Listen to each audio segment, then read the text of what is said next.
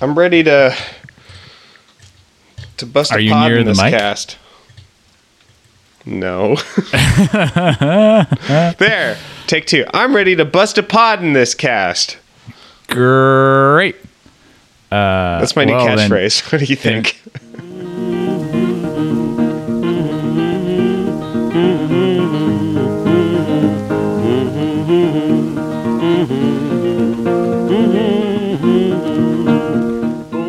Welcome to Think Outside the Box Set. It's a podcast about learning to appreciate artists that may be misunderstood, unrecognized, or dismissed. I'm Nathan Hunt.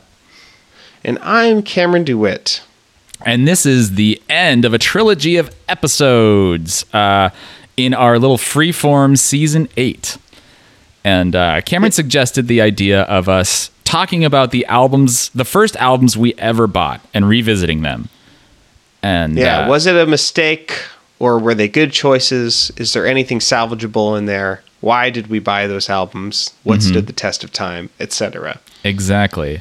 And the thing is, I bought two at the same time, so that presented a problem. And we talked about the other one, which was Now That's What I Call Music Volume 5. Pretty lightweight, not much there. We can't go quite as deep on it, of course, because it isn't just like one album by one artist. And so I was like, all right, well, we got to do that with Dave Matthews Band, which was Cameron's first album. So maybe we should do the other first album I bought, which is Blue by Third Eye Blind. I'm blue. Yep. That's the one. That's the one. Yeah. Bleu. Je suis bleu. Je suis bleu. Bleh. So, let me set the scene. It's a rainy night in Eugene in late 2000, and a fat little child in cargo shorts and fleece vest waddles up to the counter in a Barnes & Noble with 2 CDs in his greasy little hands. And slides them onto the counter along with a unnervingly moist pair of $20 bills. Is this your residual self-image? If we were to like jack into the Matrix, would I just see this little Nathan? Yeah, of course. Were you wearing sweatpants? No, I said cargo shorts. Yeah. Although I did wear a lot of sweatpants. I thought jeans were uncomfortable. Yeah. There was like a couple years where I refused to wear anything but sweatpants. Oh boy. Yeah, so I have so much compassion on that little Nate. Yeah. So this is a very interesting album to revisit. Cameron, is this the first time you've listened to it? Yes, I believe the only song I've ever heard off this album is Never Let You Go. And I've only heard it like a couple times, and I don't think ever the whole way through. Most of this was a completely new experience for me. That's very good. I'm glad to hear that. Yeah, Never Let You Go was their big radio hit off this album. I don't think it did as well as Semi-Charmed Life. Yes. Yeah. So they were Third all Eye over Blind the place. Is the Jumper band, right? Yes. Yeah. That's probably the song I know the best from them. Okay. Working at my old job, which was a sort of nonprofit school of rock, if you will, there was this one band of like, it was like the one band, it was like a family band of students, and they were all siblings or cousins of each other, and they were all white, and they were all into like late 90s, early aughts, like soft rock, adult contemporary stuff. Like classic rock. Yeah, classic rock. And yeah, they were always playing... they were just always playing songs that sounded like they would be theme songs for teen dramas, like the OC or boy. like stuff like that. Yeah. And in fact, I think they did play one of what Phantom they did Planet? that one song that was like, I don't want to be anything other than what I've been trying to be lately. They did that one. They did yeah. Jumper, and they did stuff like that. So. Yeah. Cameron, side note, what is the cutoff date for classic rock, and does it move? Like, is that's it a great point. this year minus 20, this year minus 30, or is it a specific date like 1982? I can't. I don't really know how to. If you're trying to make a joke out of this, like I don't. No joke here. What? The joke was that late '90s soft rock was now classic rock because it's I like that joke. 20 years old now. Yeah. No, I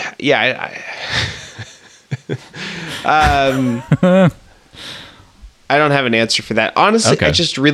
I really don't care. Yeah, me either very much. I just think it's like kind of an interesting like categorical division to think about. It's like, is the 80s classic rock? Early 90s? Yeah, I think 80s. I think if it's in the 90s, then no. Okay. Oh, yeah. 1990 is the and then 80s is like starting to get into like glam and stuff. Yeah. But I think that's like a subgenre of classic rock. Yeah. There's a bunch of that in the 70s too. Anyway, Third Eye Blind, Blue. They followed up their immensely successful self-titled first album in 1997. Their hugest breakout hit was Semi-Charmed Life, although Jumper was also on the radio a lot from what I understand, and a couple other ones. And Semi-Charmed Life is kind of a odd, problematic song. It's kind of sophomoric. I'll refer you to the podcast Punch Up the Jam, where they do a really interesting and hilarious episode about Semi-Charmed Life. And they point out all the stupid, immature shit that happens in that song. And there's just like, it's a lot about like crystal meth and stuff, which is just like, and it's talked about in a weird way. But Third Eye Blind followed that up with this album in 1999.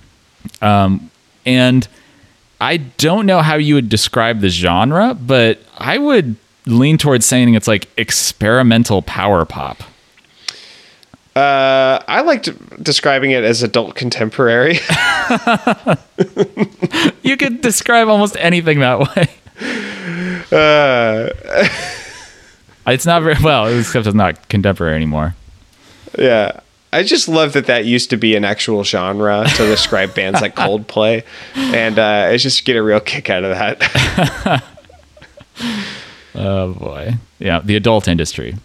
Soft rock. K103 FM. Yeah. That was the soft rock station in Portland, Oregon. Yeah. Probably still is. Okay. One of the things I like about this album is there's a lot of experimental stuff going on. They don't like stay complacent after their first album. If I remember right, that album is kind of samey. There's a lot of samey stuff going on.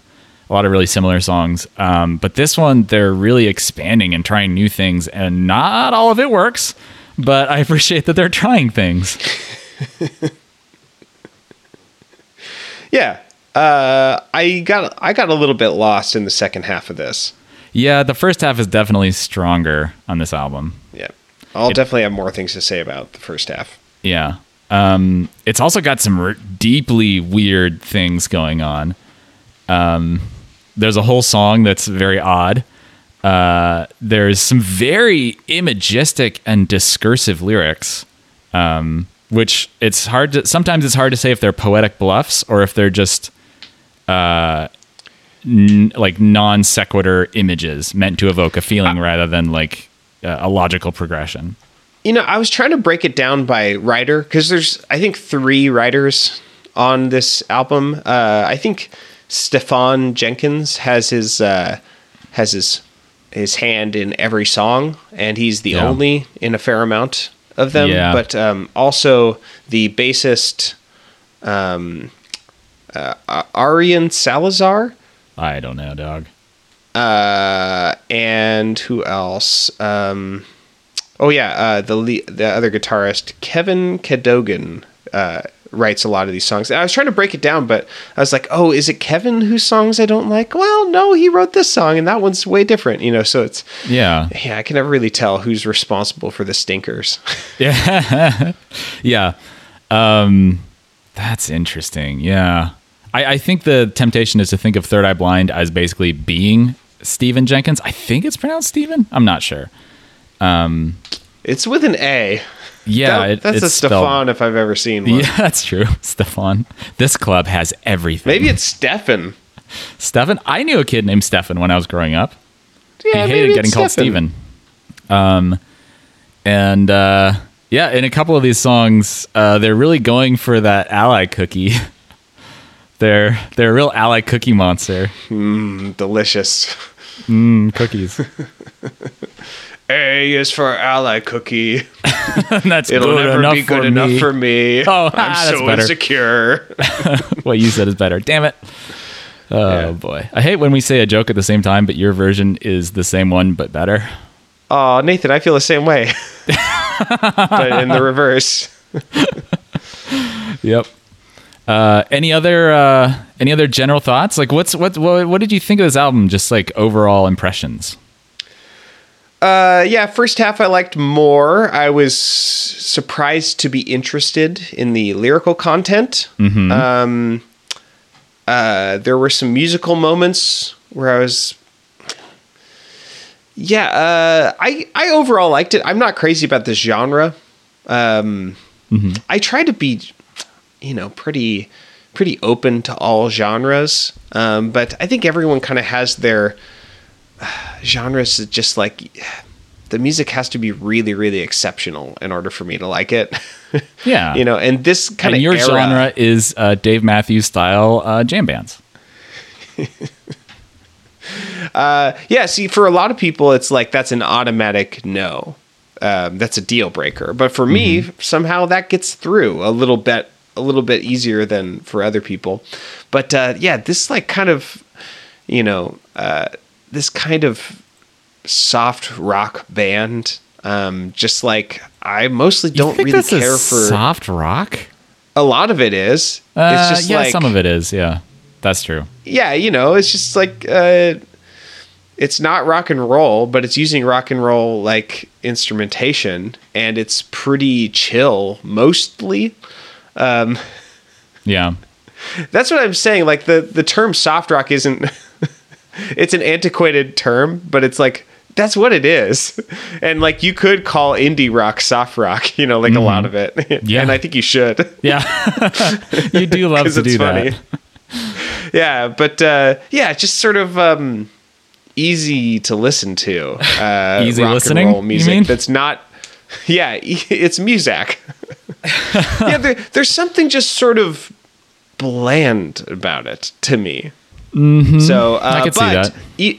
But that being said, I found myself appreciating it more of it than I thought I would, given that I have a predilection for disliking this kind of music. Yeah. So I can see that. Yeah.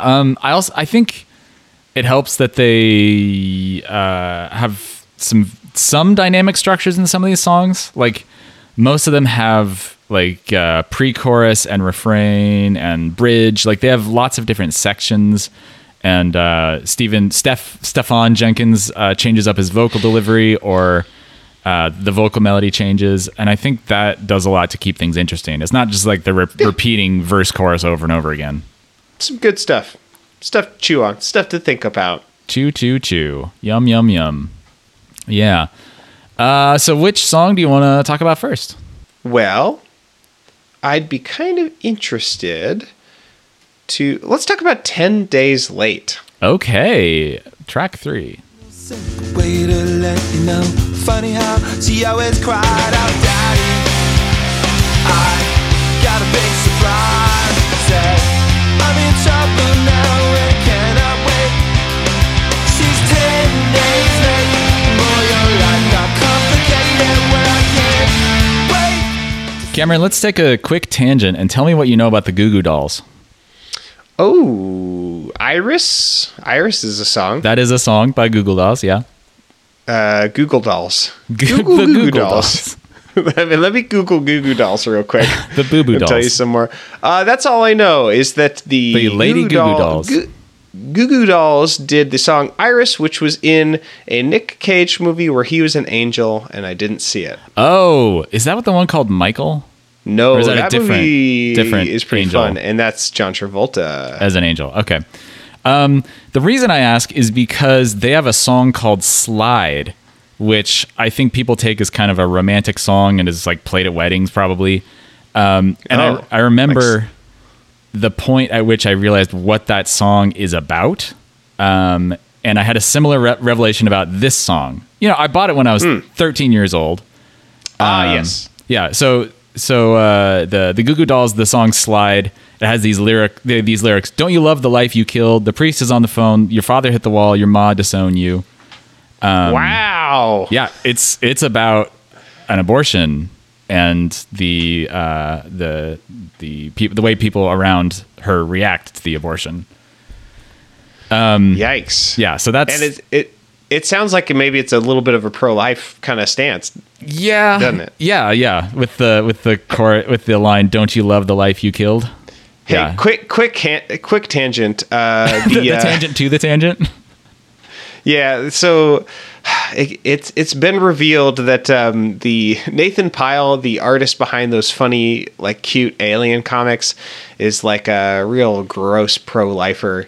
Oh no! And he's been saying some shit lately. So apparently he's canceled, which I'm really reluctant to say, because it's so sad when someone who is so insightful in one way is so misguided in another way. Because that's the whole thing about those alien comics, is that they say things in a weird way that makes you see the ridiculousness or the silliness of the things that we do as humans. It's like a real Kurt Vonnegut shtick. Yeah, and it's like really, but it makes you feel silly and good about yourself at the same time. So it's a real bummer when people like that turn out to have really shitty other ideas, and it makes you kind of question everything about what they do. So it's like Orson Scott Card, in his Ender's Game. Although books, if you read his stuff, that's not like the Ender series. You quickly get into some extremely weird shit. Yeah, and even in the Ender's Game series, there's some stuff that's like, wow, I don't know if you like women at all. Yeah, I don't think he does. So maybe we should bring it back to the song 10 Days Late. So I'm 13 years old.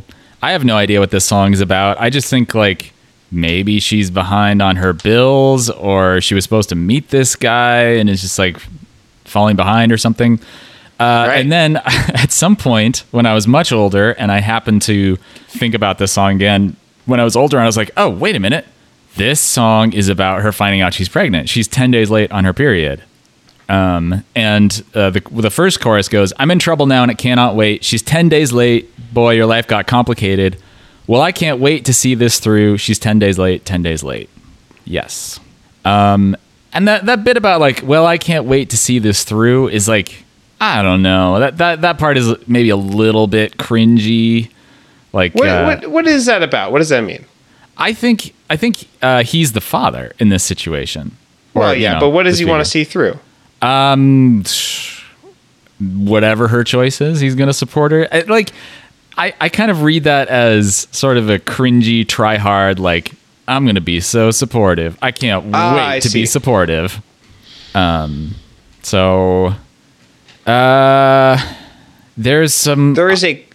a choir. Yes, there is. Baby Daddy, Keep Your Boo. There is a very odd choir in the song.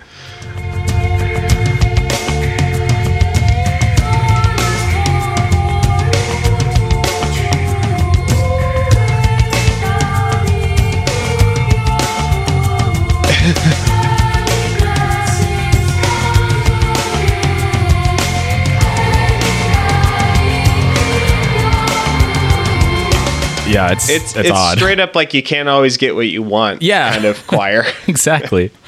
They say the words weird. Yeah, they do. Time has come for you to choose. Baby daddy, keep your boo. Many blessings come to you. Baby daddy, keep your boo.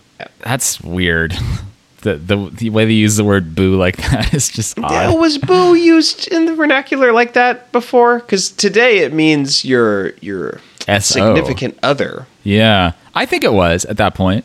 I don't think it was. So this is like she's making a decision about whether to keep the baby, and he has to make a decision about whether to stay in the situation or not. Exactly, and so that brings into the other dimension of the song where he isn't quite sure how to react, and the way he says, "I laugh, I don't even know why," and then there's this repeated line that's sort of like a refrain: "Talk back at the ocean." which is kind of like a weird and imagistic thing to throw in. I mean, isn't there like some common phrase about talking back to the ocean as an example of futility? That sounds familiar. Yeah. Or the one about King Canute and how he ordered the ocean to recede. I don't know that one. It was rhetorical. He was doing a stunt to show that God had power and he did not. Right. Yeah. So, but that refrain keeps coming back. I guess like you can't change what's coming. You can't. There's no turning back this tide. Right. There's these funny lines. There's in the very beginning, like as she's telling him, click your heels, feel you come for me, carefree. She's got something big to tell me. At the ocean, talk back at the ocean. There's no simple way to let you know. Funny how she always cried out, "Daddy, I got a big surprise," she said. She always was saying that? Maybe during sex? Maybe or she calls him daddy or something? Daddy, I got a big surprise. Yeah, I can't tell if that's like the end of the sentence. It's funny how she always cried out daddy. And then as a separate thought, I got a big surprise, she said. Or if she always cried out, "Daddy, I got a big surprise." Because that would be a very odd thing to yell during sex. Yeah. So either way, like he's saying like, "Oh, isn't it ironic, or coincidental that like she's always been calling me daddy, like in a like romantic way." Mm-hmm. Or in a term of endearment way, and now I actually am the daddy, or something like that. Isn't it ironic? Don't you think? I really do think. Of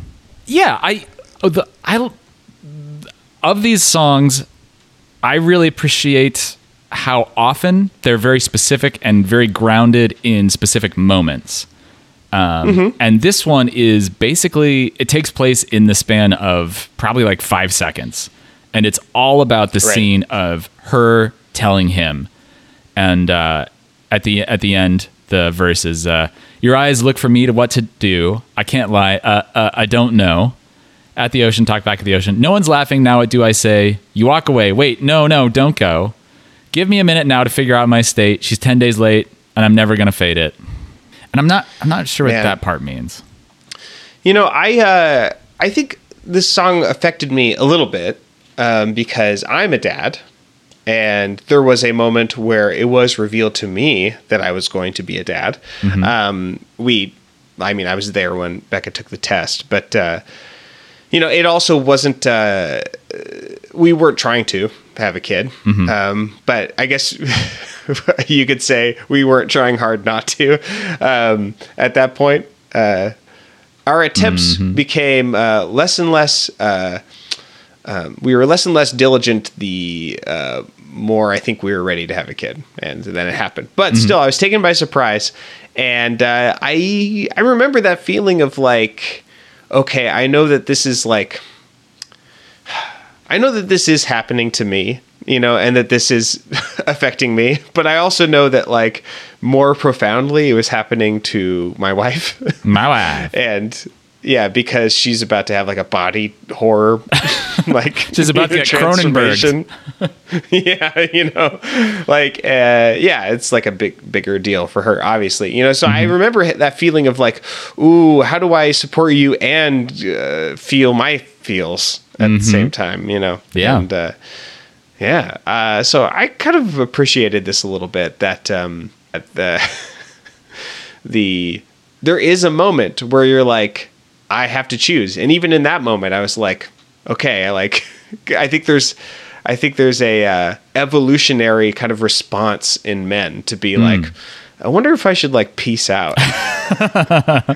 Don't forget that's an option. You can run away. That's like the whole evolutionary advantage that you have. Yep. You can sow your seed forever and keep running around the globe. So I don't know. There's an element to this that I kind of related to, but mostly I don't know. I sort of felt like it was a song that was more about painting a picture than having something to say. Yeah, I think that's right. I don't think it has a ton to say except just to kind of capture this moment and sort of talk through this man's thought process. I have one more thing to say about this song and a trend in the album in general, which was they like to do this thing where they kind of end their songs with parting words that aren't used elsewhere in the song, or like the specific phrase is a new phrase. And they do that with this song. And it's so weird. Yeah. And it's very, like, they really hang a hat on it. Yeah. So. Is it, let's see, parting words. Here we go.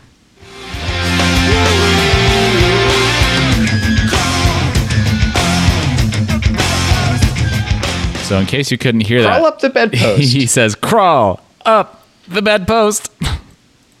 Yeah, apropos of something? Is Who it? could say? I don't think so. Yeah, what could and those that lyrics possibly aren't mean? anywhere else. They're not anywhere else in the whole thing. And it's very unclear. It's like, are you saying that a person should, or like, is it like an imperative? Right. Like what's happening? Yeah, it smells like a poetic bluff to me. Yeah, but it's like not even. Yeah, it feels like they didn't even really try to make a bluff. It's just like, what are you doing, you guys?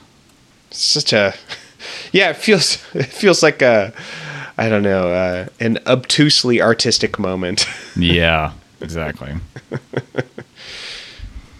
Let's talk about Deep Inside of You. Why not? Hell yeah. So warm, and they go deep inside of you.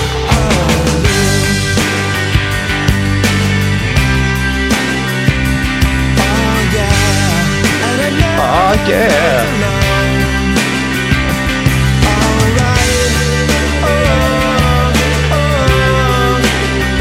There's that soft rock. How do you like that? Oh, the very softest of rocks. The softest of rock. Yeah, there's a couple of these on this album. So adult, so contemporary. It's almost too adult. So this is a song that tells the story of a relationship and a breakup, basically. Aw. Yeah. Fuck. Did you not get the God breakup? damn it. Did you not get the breakup part? Oh, I just didn't want it to be true. Yeah. I was so invested in their relationship. Okay. And so it takes the phrase deep inside of you and it uses it in a couple of ways. And to head off the obvious joke or a question at this point, yes, he does use it to talk about sex at one point. I thought I muted that. What the fuck? That's how you react to talking about sex? Bing bong. Heyo, that's my new heyo. Bing bong. Windows 10. Oh my god. Please tell me that's going to be captured on your audio track and it's not just going to be one of those phantom things. No, it was loud. I think it's going to make it. Oh, good. Don't want our listeners missing out on that.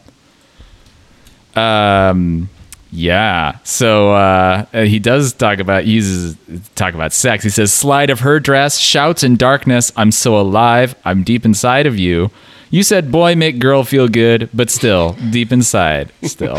You said, boy, make girl feel good. Hulk smash. He's dating Hulk. Yeah. Oh, you have a sound sample of that, don't you? Yeah. You said, boy, make girl feel good.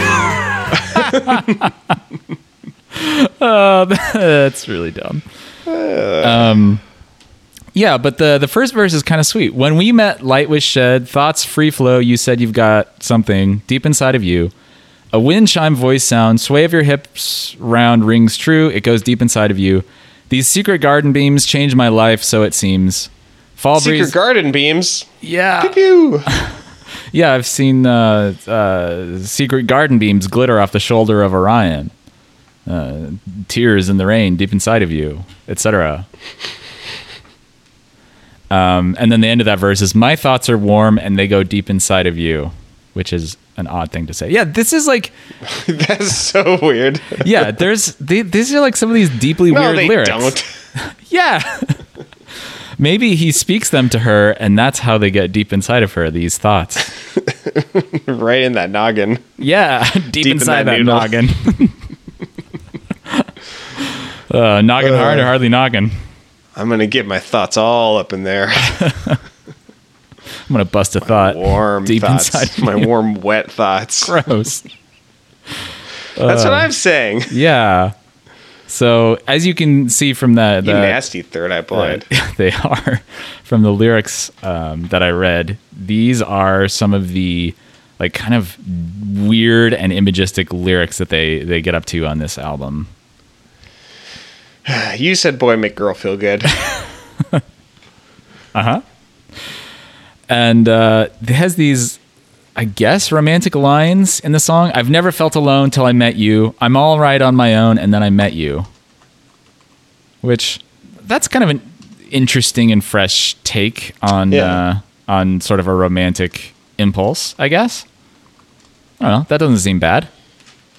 Yeah, Is it it bad? doesn't seem bad. It doesn't seem bad. Yeah. And then we get this interesting way of talking about a breakup. I would change myself if I could. I'd walk with my people if I could find them. And I'd say that I'm sorry to you. I'm sorry to you. And I don't want to call you, but then I want to call you because I don't want to crush you, but I feel like crushing you. And it's true. Yeah. I took for granted you were with me. I breathed by your looks and you look right through me, and we were broke and didn't know. And then, It's a very T-Pain kind of lyric. yeah, I'm going to crush you. I'll destroy your body. I'm a romantic. I'm Yeah, gonna so destroy you. romantic. Destroy. Boy make girl feel good. Yep. Anything else to say about this song?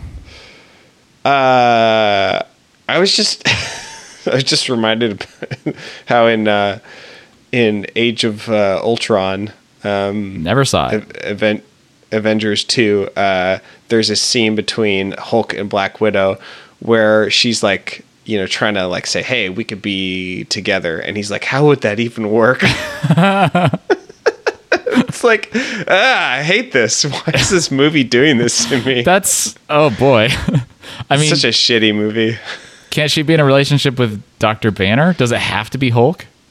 That's what they're implying, that he's just going to get angry, I guess. I'm angry, horny, destroy. He turns into T-Pain. Basically. Yeah. Next song. What do you want to talk about? Next. Okay. We could talk about Never Let You Go, the hit single. Yeah. I'll never let you go. I'll never let you go. I'll never let you turn around your back on each other. That's a good idea. Promise to your mother. My friend Peter Oswald, who is a wonderful cellist and I've played with in many bands, he told me something interesting once, which is he said the going from the 5 chord to the 4 chord is a rock and roll like convention, like because typically, you know, the 5 chord is the dominant chord and the 4 chord is the subdominant chord. And this is starting to sound a little kinky. Yeah, well. So the 5 chord is supposed to go back to the 1, back to the tonic, back to the home chord, the home note. It's the 5 chord is the chord with the most tension, but rock and roll is a little bit more modal in that it doesn't follow traditional harmonic expectations. And you have these things where it goes from 1 to 5 and then to 4 and then back to 1.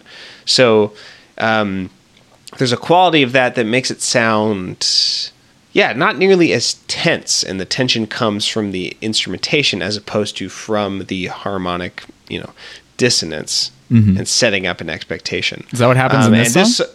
All over it, yeah. Da da da da da. in that intro that we just heard. Oh, it ends on the 4 chord. Down, down, down, down, down. That's like a total, like kind of rock and roll effect. It's just sort of lacking in tension. It's just a little bit too easy to listen to. Yeah. I don't think this is a very But it's catchy and it's easy going. Yeah. I'm not saying it's bad. It's just like, I think maybe that's why I sort of lose interest, is because of that element, Yeah, this is the catchy one that caught my ear back in the year 2000 that made me want to buy this record. I heard it on the radio. I was like, really? Yeah. I think this was the Kryptonite. This is the Kryptonite of the Third Eye Blind. Yeah. I think I had like taped it off the radio too, back when people did that. I was right at the tail end of that era. Blind Doors Down. Yeah. That's the mashup. Yes, everyone exactly. wants to hear. Oh boy, you taped it. Yes, I did, on a cassette tape. Wow. Yeah, that's great. I know. I was right at the tail end of that era where you could still get away with that. Yeah. So I was obviously very into this song when I was a kid, but looking back on it now, I kind of see it as a fairly cynical attempt to follow up on the success of Semi-Charmed Life with a somewhat similar song and just kind of like a bright poppy radio hit. Yeah. And I think they sort of intentionally did that. Like this song is mostly chorus and pre-chorus. I'll never let you go, over and over again. Yeah. It's got weird lyrics. I'll never let you turn around. You're back on each other. That's a good idea. Break a promise to your mother. Turn around, you're back on each other. What the fuck? What? Yeah, so is this just a song about like a lady that he doesn't like, but they're together, and he should let her go? Is that what it is? Yeah, the beginning lyrics are, there's every good reason for letting you go. She's sneaky and smoked out and is starting to show. It's weird that he changes pronouns there. Letting you go, she's sneaky and smoked out. Does he is he addressing this person, and then he turns and addresses the audience about this person? Yeah, we need that like page at the beginning of plays where it says who all the characters are, right, and their relationship to each other. I feel like he's doing one of those address the audience speeches from a play where the convention is that the other characters can't hear it. He's like a soliloquy. Yeah. An aside. Do you know that song "Fuck You" or radio version "Forget You" by that CeeLo person Green, who thinks that it's not rape if the person's sleeping? Wait, what? Yeah. Whoa, hang on. Okay, the song "Fuck You." Oh, wait, you're saying the person who did that song, CeeLo Green, is a rapist? Yeah, he got canceled a couple years ago because he said some bullshit. What the fuck? But anyway, that song, as catchy as it is, like the first, second, and third person the second and third person he's constantly changing without warning between them. And it's like, is this song to the woman who has left him for a more interesting man? Or is the song to the man who she's now with now? And he just switches back and forth with abandon, and it's like really sloppy and bad. Mm-hmm. And I think most people just didn't really care because catchy. Well, I pulled up the CeeLo Green page on Wikipedia, and it says, what? He had a sexual battery court case? Oh, no. Oh, that sounds about right, too. I forgot about that. Bad. Shit. Never mind. Ugh. Why is everyone so awful? Because they've been allowed to be for a very long time. Yeah. I'm glad we're starting to not let them get away with some of that shit. Sometimes. Yeah. Yeah, you and me, Nathan. Yeah, it's you and me against the we are world. the gatekeepers. Yeah, we're the ones changing society for good. Oh, boy. I noticed that you have a sound sample called Never Let You Go, Why Don't I Hate This? Oh, yeah, I think that's his, like, speak singing section. Yeah, he's got, like, a spoken word rap break. And it's surprisingly palatable. Yeah. But I still feel you pulsing like sonar from the days and the waves. That girl is like a sunburn I would like to save. That girl is like a sunburn I would like to save. She's like a sunburn. I think it's because he knows how to have a melodic but non-pitched contour. Interesting. Like he kind of delivers it in a Bob Dylan-esque kind of way, and I think it kind of works. Yeah, it definitely isn't just like And monotonous. the rhythm is good. It's a little bit odd. And then the lines that he says are, that girl is like a sunburn I would like to save. Yeah, parting words again. Yeah, it's like, what does that mean? And then it fades out. Is it like some sort of odd metaphor where he's like, being with her feels like I've been sunburned, but it's like I want to be sunburned, and I want to like make sure that the sunburn sticks around, so I keep exposing myself to the sun again. Saving the sunburn? What does that even? That's what I'm saying. Like, yeah. I like that girl is like a sunburn. I think that's good. Yeah, but it's cool to hate women, that's Cameron. Bad. I agree. No, I like the idea that someone could have that kind of effect on you. It's like, oh, I'm enjoying this, and then later on, you're like, oh, that was bad. Yeah, like I should have like protected myself, and I didn't. I think that's a cool metaphor. Yeah, I agree. But yeah, I would like to save. That's bad. It would have been way more effective if it was without that. Yeah. When I was a kid, I thought he was saying that girl is like a sunburn I would like to say, and that is better. Although those like meaningless I would like words to say what I just said, and I did. I would like to, and I did like to. I liked it. I liked it when I said it just now. Yeah.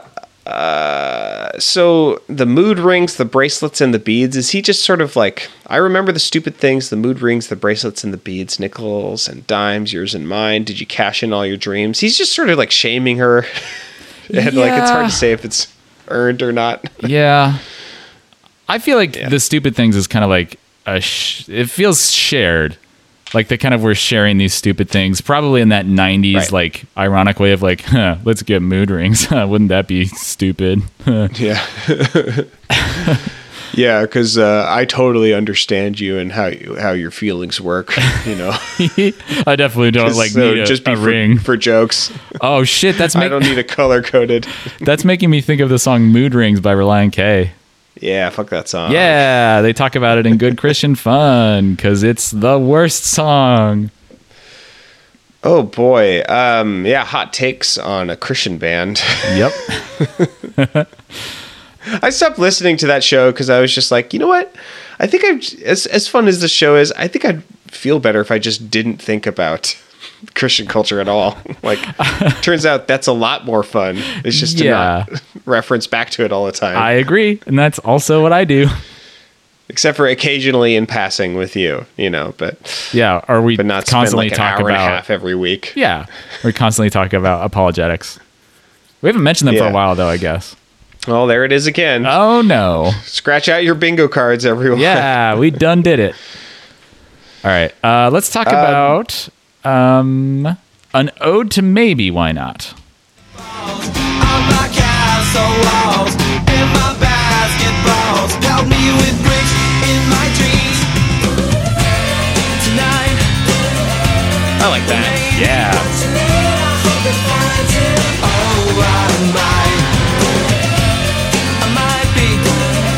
There's so much falsetto singing on this album, and I actually really like it. It sounds like a woman singing. It sounds like a woman singing? I think so. Like, it sounds like a really natural and sweet falsetto that sounds like a real low, not a falsetto.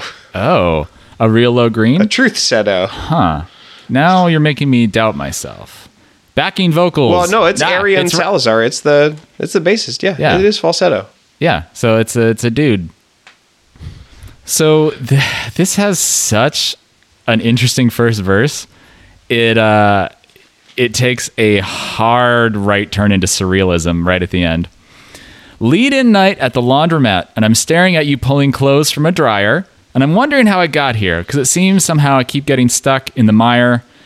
I need this more than I knew, and I let you down, and I said I'm sorry. But the light, it falls on my castle walls, and my basketballs pelt me with bricks in my dreams.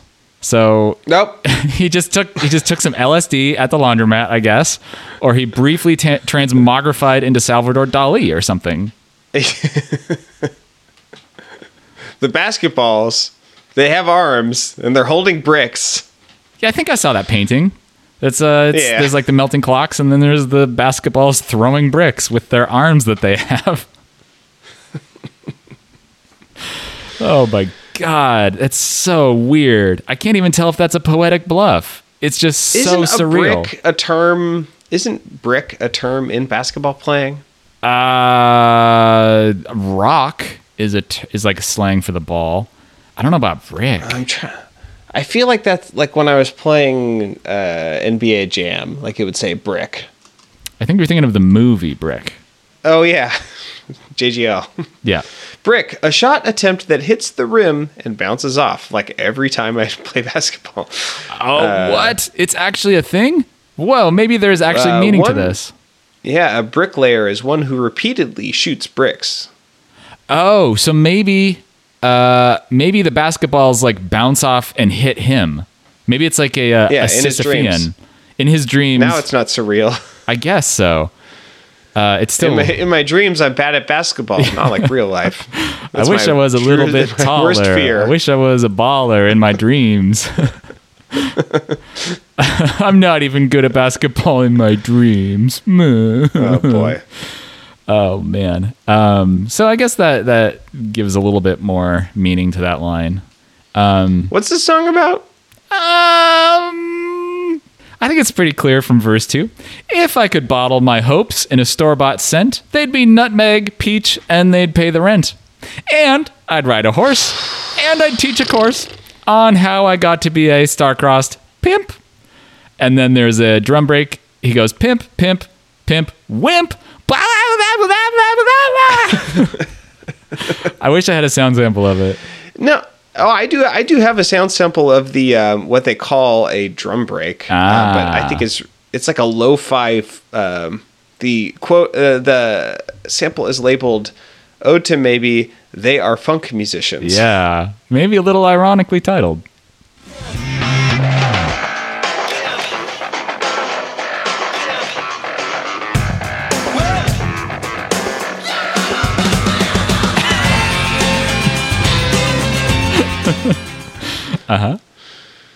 So he just I like that the genius has like no attempt to transcribe the just incoherent babbling at the end there. Yeah.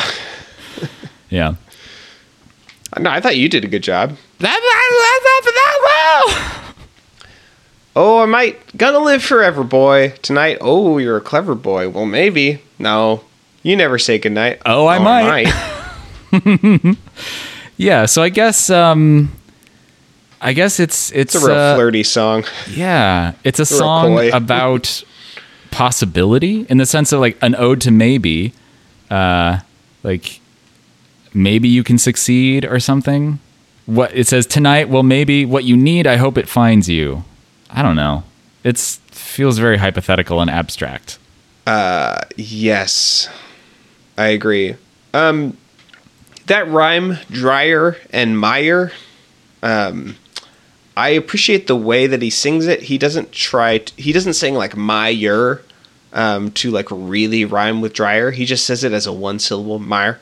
And I think I think he deserves props for that. Let's give him some props. Let's prop him up.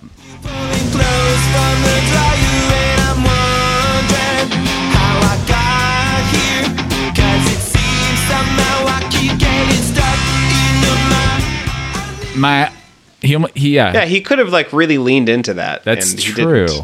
Yeah, I think it's better that way. They do some fun things with rhymes and internal rhyming at points and stuff on this album. And in general, I feel like his singing is not super annoying most of the time. Yeah. Yeah. Nice, Stefan. Yeah. All right. What else you want to talk about? We're going right through these songs. How about we talk about... Let's talk about Wounded. Yes. Is this the Ally Cookie song you were talking about? Yeah. Well, that and 10 Days Late. I thought the part where he's like, I can't wait to see this through. I feel like that's a very begging for Ally Cookie. Yeah, but this song, Wounded, the second song, is probably the one I have the most to say about. Understand what happens after dark. but my fingers catch the sparks at the thought of touching you when you're wounded.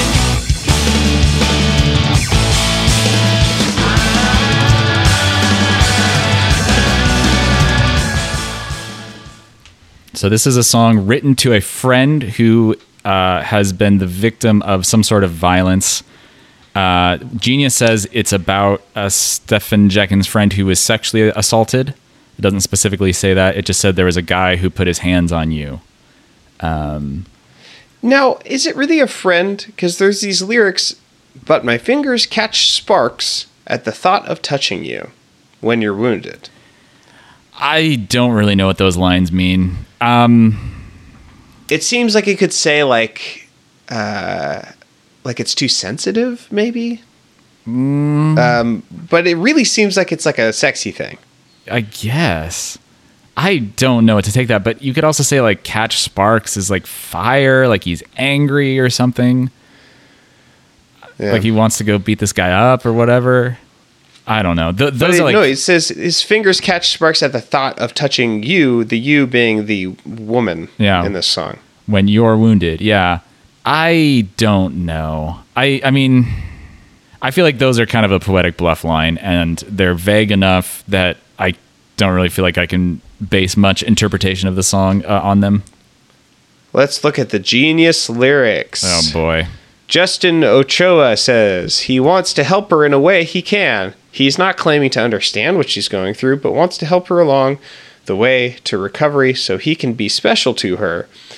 Cross Atlant 5 says, this is less innocent and more complex than that. The idea of what happens after dark is evocative of the darker part of human nature, which he's been pondering the whole song, contemplating her abuse. And somehow, as a result of everything, he's actually getting excited by the idea of being the healer here, which there might be some truth in that.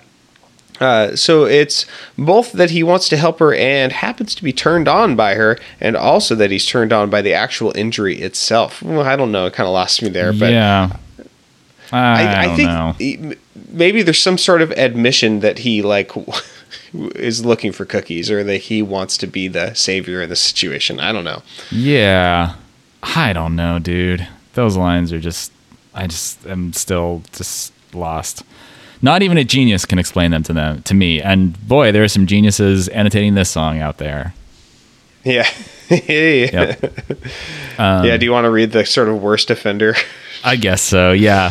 So in verse 2, it has the lines, now it's fall and your shoulders get tighter. Nervous flicks on the lighter. Boots. That's such a great fucking detail, by the way. Nervous flicks on the lighter. If you've ever seen people just kind of like compulsively like flicking the lighter, either to ignite or just to like make the spark. Nervous flicks on the lighter. Boots, your pissed off poets, your women's groups, and the friends with you. We should have known this fool. Well, I guess we missed the mark. Still, my fingers catch the sparks at the thought of them touching you. Now you're wounded. And let's see. I think on the line, Boots, your pissed off poets, your women's groups. Justin Ochoa says, sounds like she may have developed such a hatred for men that she's turned into a lesbian. She's wearing combat boots now and has become a fan of women's rights organizations. And let's just say that he has 15 downvotes on that. Or sorry, a net score of 15. Now 16, because I dogpiled on there. And, whoa! This is the first time I've seen someone who is explicitly identifying as a woman on the Genius. Someone named Lauren, who says she's not turned into a lesbian, but become a feminist and proponent of women's equality after recognizing the patriarchal world she lives in. And Thanks, Lauren. And that has 9 net score, positive 9, that is. Man, so if that's the truth, then why is this annotation still up? Like, what do we got to do to... I guess it's just like whatever is the first annotation just stays up.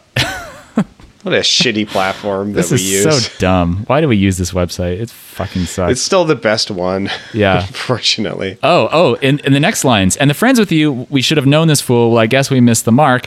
And Justin Ochoa says, if the previous lines were a hint at her deciding to be a lesbian, because you just decide to be a lesbian, you just decide. These lines confirm that notion. He's still not giving up on her. Even though thinks she's a lesbian. Oh God, so bad. Speaking of, once again, the comment on that annotation is he's apologizing on behalf of himself and the rest of their social circle for not realizing that a previous lover was abusive. Yeah, Upvotes. I guess that's what that part. Correct. And the friends with you, we should have known this fool. I guess that's what that line means. That like, yeah, we should have known that this guy was going to be shitty and abusive toward you. Yeah. I kind of appreciate that. I think this is probably one of the stronger verses on the whole album. Yeah, I agree. And musically, I think it's pretty good. I have a sound sample. It's the one that says, this is a nice rhyme and rhythm. Yeah, I do like the internal rhyming on this.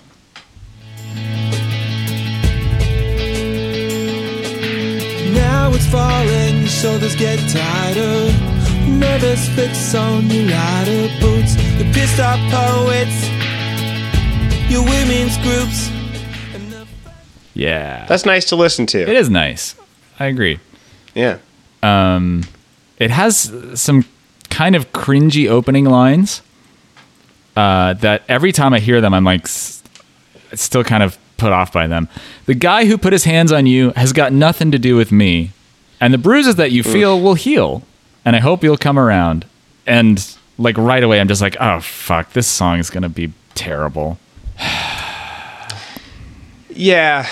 I think this song does a decent job at,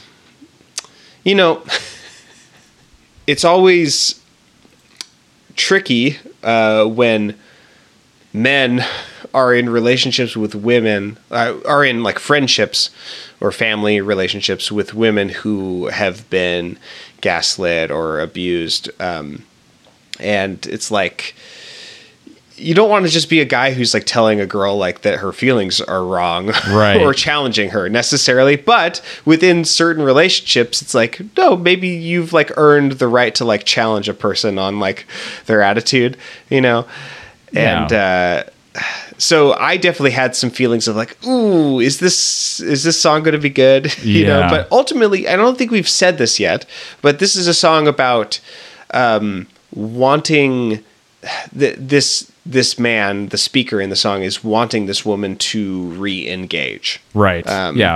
In his social circle, because she's like backed away from it because he suspects that she is like, kind of retreating because of the hurt that she felt. And I kind of appreciate that. And I think I especially like the lyric at the end, which is another parting word, but I think a more effective parting word, which is, all I know is we're missing you. Show up, wounded. Show up, wounded. Yeah. And I think that's like a really lovely idea, which is like, we know that when you're wounded, you're not necessarily going to be as graceful as when you've got all your things together. You may lash out, you may, be at times less fun, but we still love you and we want to see you. And so come up however you are. Come out and join us, even if you're not at your best, or even if you're afraid of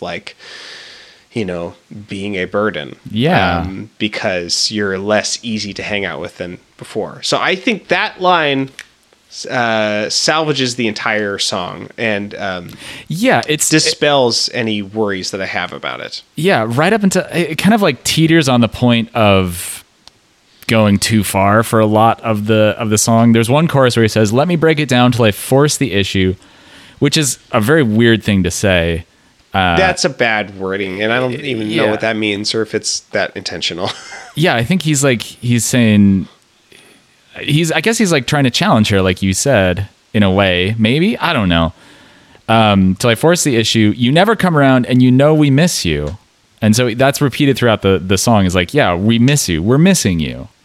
And there's a way you could, I don't know, like, I guess you could read that as a sort of neediness of like, yeah, we miss you. We miss what you do for us. And, you know, we want you as like, to fulfill our needs in this way or whatever. But as you say at the end where he says, show up wounded. It's like, yeah, show up even if you're wounded. Like, just show up. We're missing you.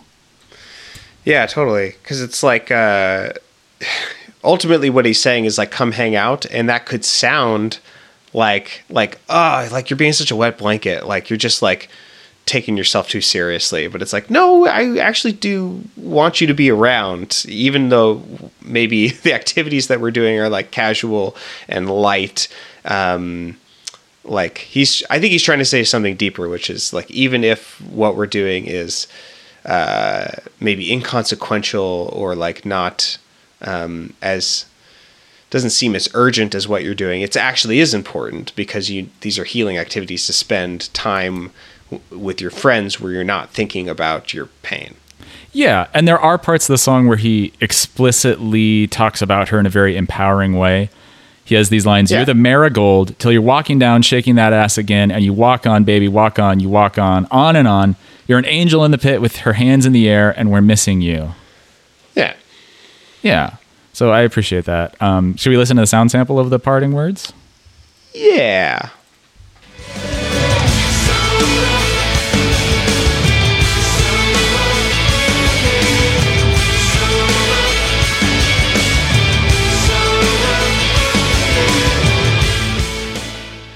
That in isolation just makes me think it's like a song from Rent or something. Yeah. Yeah, it does. This could be a song from Rent, maybe, I guess. Yeah, a lot of the sounds in this album are... You know what? I think the reason I dislike the soft rock sound is because, not to bring us back to religion again, but it is the sound of contemporary worship music. That's true. And it still is, and it sounded the same, you know, ever since the early 2000s. And yeah, it's not a fun place for me to hang out in mentally. Yeah. You know, it's just like, it's all a little bit triggering. So yeah, like emotional rock and roll. Yeah. tender rock. Sweet you rock and sweet you roll. All right, what should we talk about next? Let's see, what songs are left? Let's talk about Farther. There's some interesting things to dig into on that one, I think. Yeah. Not musically.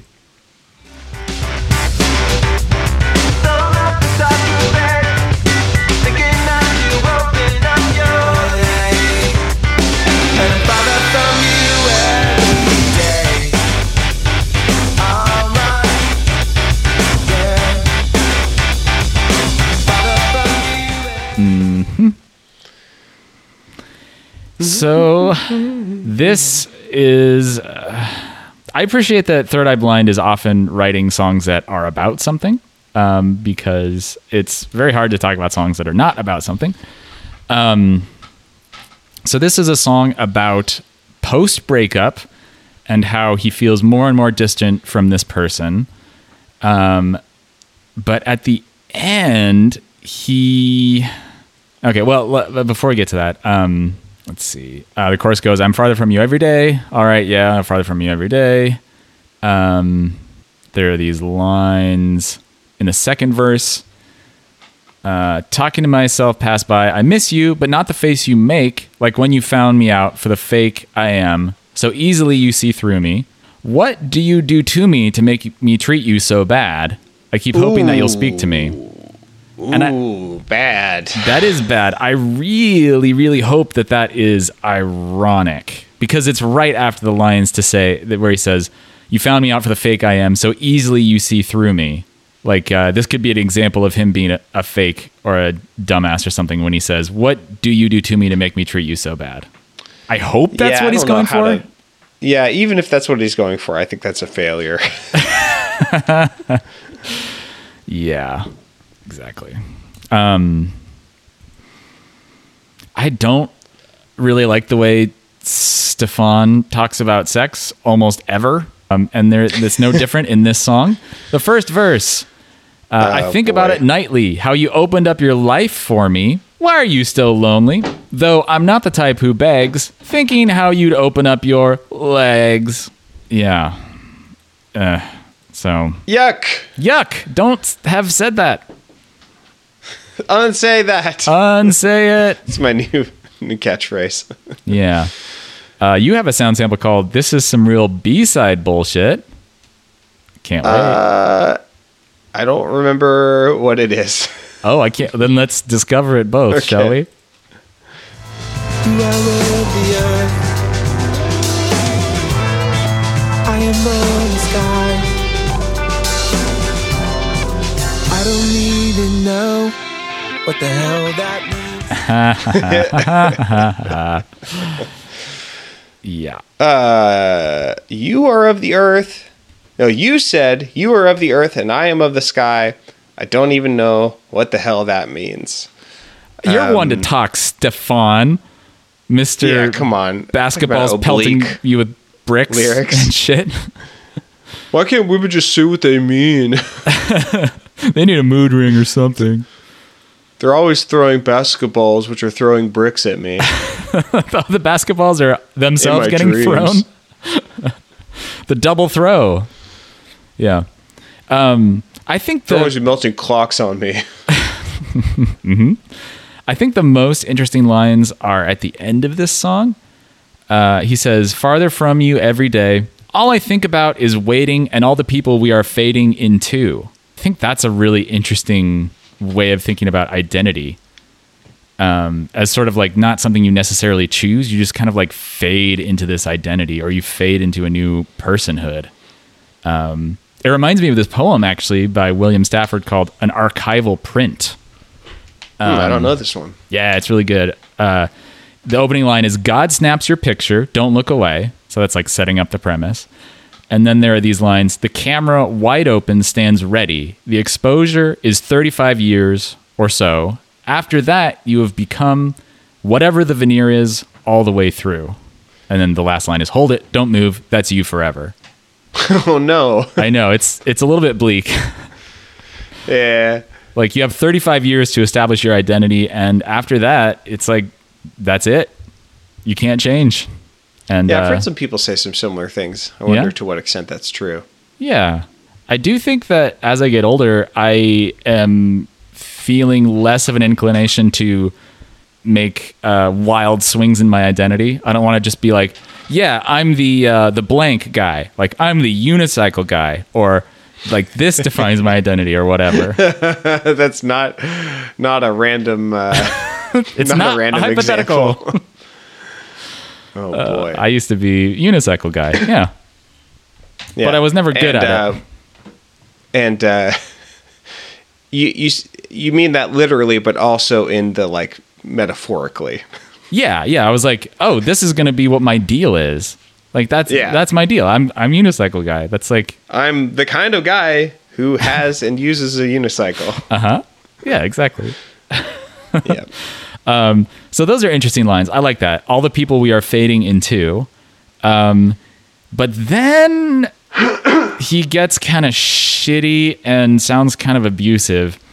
He says, "Farther from you every day, and I think about you dying years from now, never having known who you are. Oh, this could be a gosh. big mistake." And to me, it sounds like he's saying, yeah, you're going to be on your deathbed and you're going to regret that you broke up with me. It's a big boy. mistake. Yeah, you won't even know who you are if you break up with it. You just never discover your identity.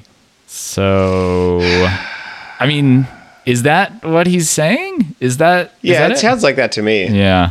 It's like a real patronizing jerk. Yeah. I think we a while back talked about a lot of there was a lot of songs in the 90s where men were being super patronizing towards women. Yeah. Remember that? There was like a Garth song Yeah, they're about, just sort of like hopelessly, kind of quirky or unreliable yeah. because of their, because they're too broken or whatever by the world, or too weak. There's a general sense that like women are weak in the in 90s songs by men. Yeah. And maybe not coincidentally, a general vibe of women are violent and aggressive and angry from 90s songs by women. Yeah. There's like a real fuck you, which is, it's like, I totally see where you're coming from. Yeah. Yeah. Yeah. I wonder if anyone's written like shitty songs about Alanis directly. Oh God. Certainly they've acted towards her with you ever listen to Dave Coulier's album? Yeah. Does he have an album? No. It's called Coolier Than Thou. It's pretty good. You'd probably name it that. The Return of Bruno. Let's talk about Camouflage. Not because it's a good song, but because I just want to highlight one specific really funny moment in it. All right. So here's Camouflage.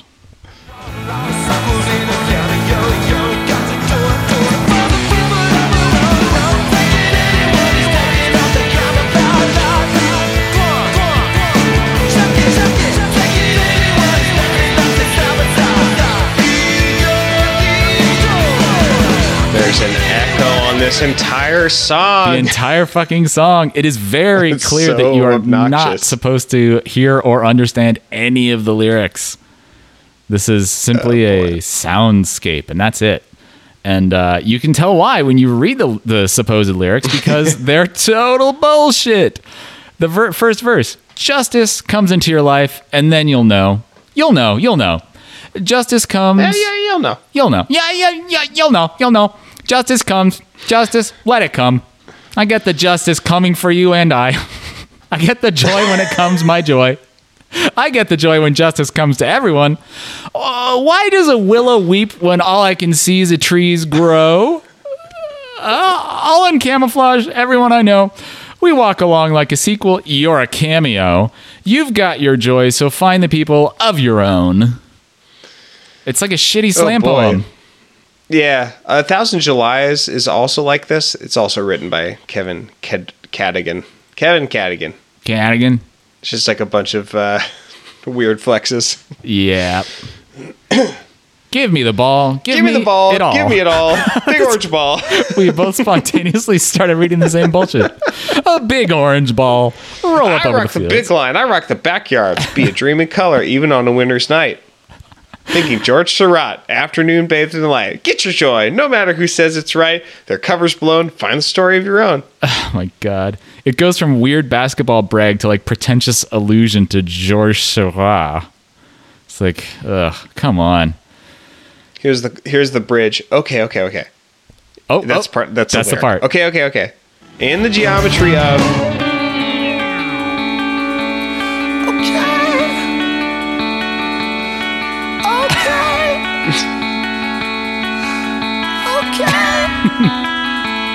I kind of love that moment. Yeah. Some Tom Yorking a little bit. Yeah. It's like, but in the geometry it's like a glam Tom York. Yeah. Let me read this dumb lyric real quick. Yeah.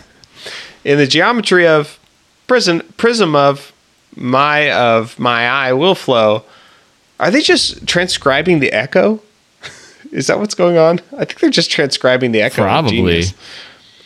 I ask the questions and wonder why, only to roll in a big orange ball. There's that ball again that floats in the summer sky.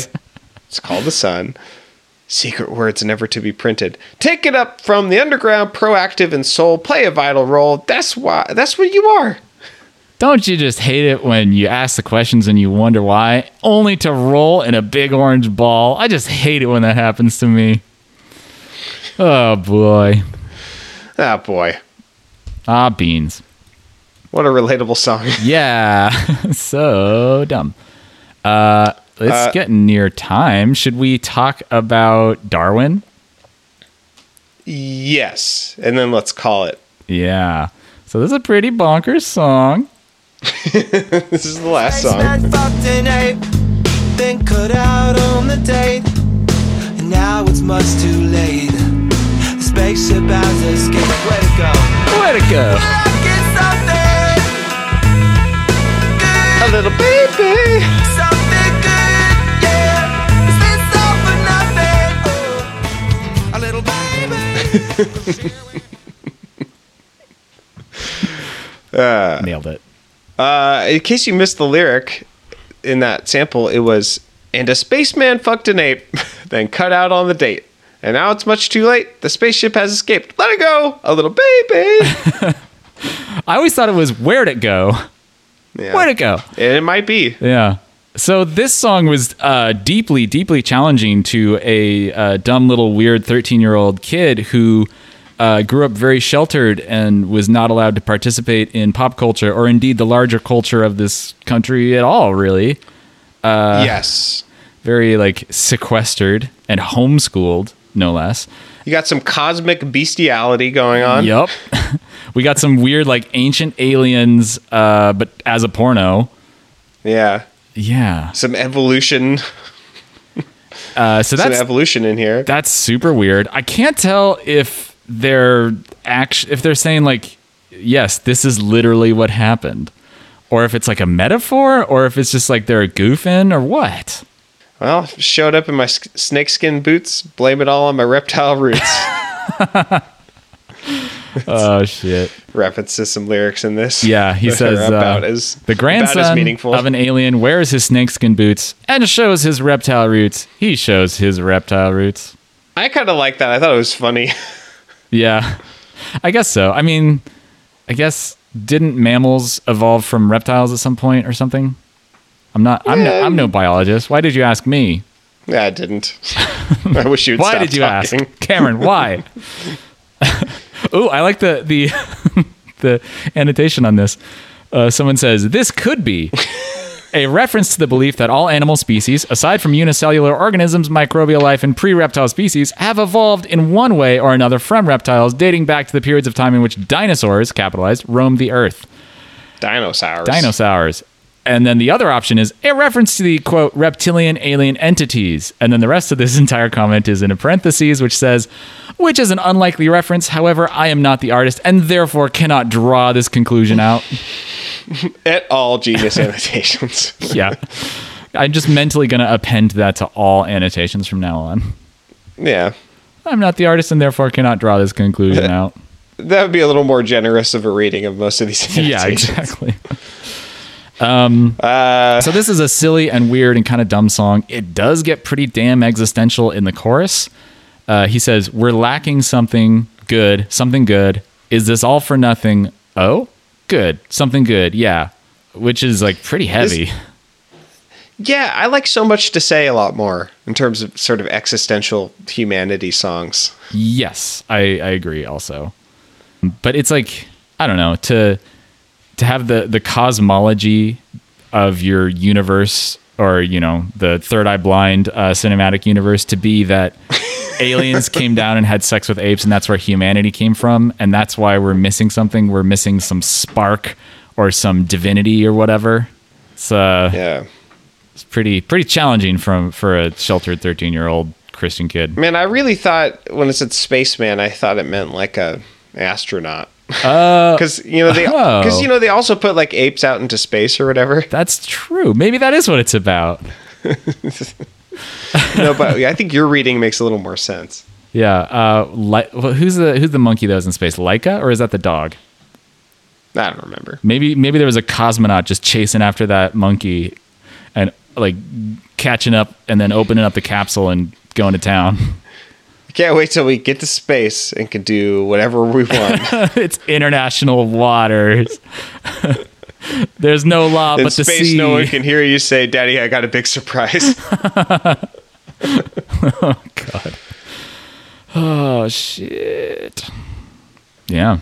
All right. Shall we stop there? Yep. Yeah. Good album.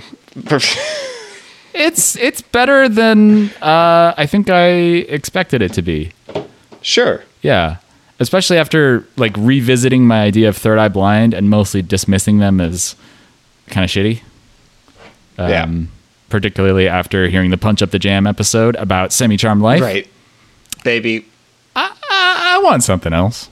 I just remember being completely scandalized by the idea of smelling sex. That way, it's just like Cameron, that's Marcy Playground. That's not third. It's the completely sound-alike, indistinguishable band, one-hit wonder, Marcy Playground. Wait, what song are you talking about? I'm talking about Semi-Charmed Life. Oh, do you know what's happening? You're talking about I Smell Sex and Candy here. Well, the first time I ever heard either of those songs was this is hilarious, in the Weird Al polka medley. Oh, yes. So I think that they're the same song in my heart. You dumbass. Yeah. Oh, whoops. You know, they're both much better songs for being in that polka medley, because that polka medley slaps. He's a legitimately great polka musician. Yeah, he's really good at it. All right. Yep. Okay. Well, until next week, we're doing a listener bracket, right? That's right. Yeah, we're gonna decide season 9. Season 9, mother truckers. Yeah, we're taking. I'm really excited about who's on my bracket. I think I know. I don't know I think who's you on yours. Teased it for me. Yes. I think I told you, Yeah. everyone, so you wouldn't double it up. Yep. That's actually a good plan. But then that means I get to surprise you. Haha, take that. Yeah. Yeah. So mine are all listener suggestions. I'm going to try to make mine or most of mine listener suggestions too. Yeah. I might throw in a few of my special. And you special can ones. keep throwing in suggestions on the Discord, but we will be recording it before this episode comes out. So Yeah. new suggestions will not be in the brackets. No. But maybe future brackets. Yes. And then Speaking of which, y'all should join our Discord. Have a little chat with us. That's mostly where we live on the internet, other than our boxset.website. Yeah. We're just chatting away with the listeners of the show, and we'd like you to come join us, make some artist suggestions, chat with other people about music. A bunch of real cool dudes and dudettes and gender non-binary dudes. can dudes be used as a non-gendered term? I'm a dude. She's a dude. We're all dudes. Hey. Okay. All right. That song, I think, clearly laid it out. That's a good point. I hadn't thought of that. Yeah. I mean it like really sweetly. I'm glad that we have a somewhat diverse gender identities on the Discord. It really enriches our conversation. I agree. All right. Well, until next week with the bracket episode, you can visit us online at boxset.website. The link to join the Discord will be in the show notes. Email us at email@boxset.website. If you could write us a review on iTunes, that would be really great. Oh, that would be so nice. That would be so nice for us. If you tell your friends about the show or talk about it on social media, that would also be super groovy. And if you want us to keep making the show, go to support.boxset.website to see our Patreon and kick us a few bucks. Yeah, or we'll shoot this dog. Or we'll shoot this dog. You know what I was... Cameron's referencing my referencing of something. I don't know what you're referencing. Okay. Well, there was a famous cover of National Lampoon magazine where it said, "Buy this magazine or we shoot this dog." And there was a photo of a man in a suit holding a gun to a dog's head. It's pretty good. It's a pretty good joke. I feel like that's that's almost like the joke that Cards Against Humanity would make these days. Same style of humor. Anyway, those wacky dudes. Those wacky and dudettes and yep, keep going. Non-binary do dudes. it all. Yep. Cover all your bases. Yeah, great. You done did it. All right. Well, until next week with the bracket, I've been Nathan Hunt, and I'm an ally cookie monster. I've been Cameron DeWitt, and that's my secret captain. I'm always boy make girl feel good. Oh boy. I was way too pleased with myself to deliver that. Yeah. You kind of broke character a little bit. Should not have been. Oh dear. Oh shit, dog.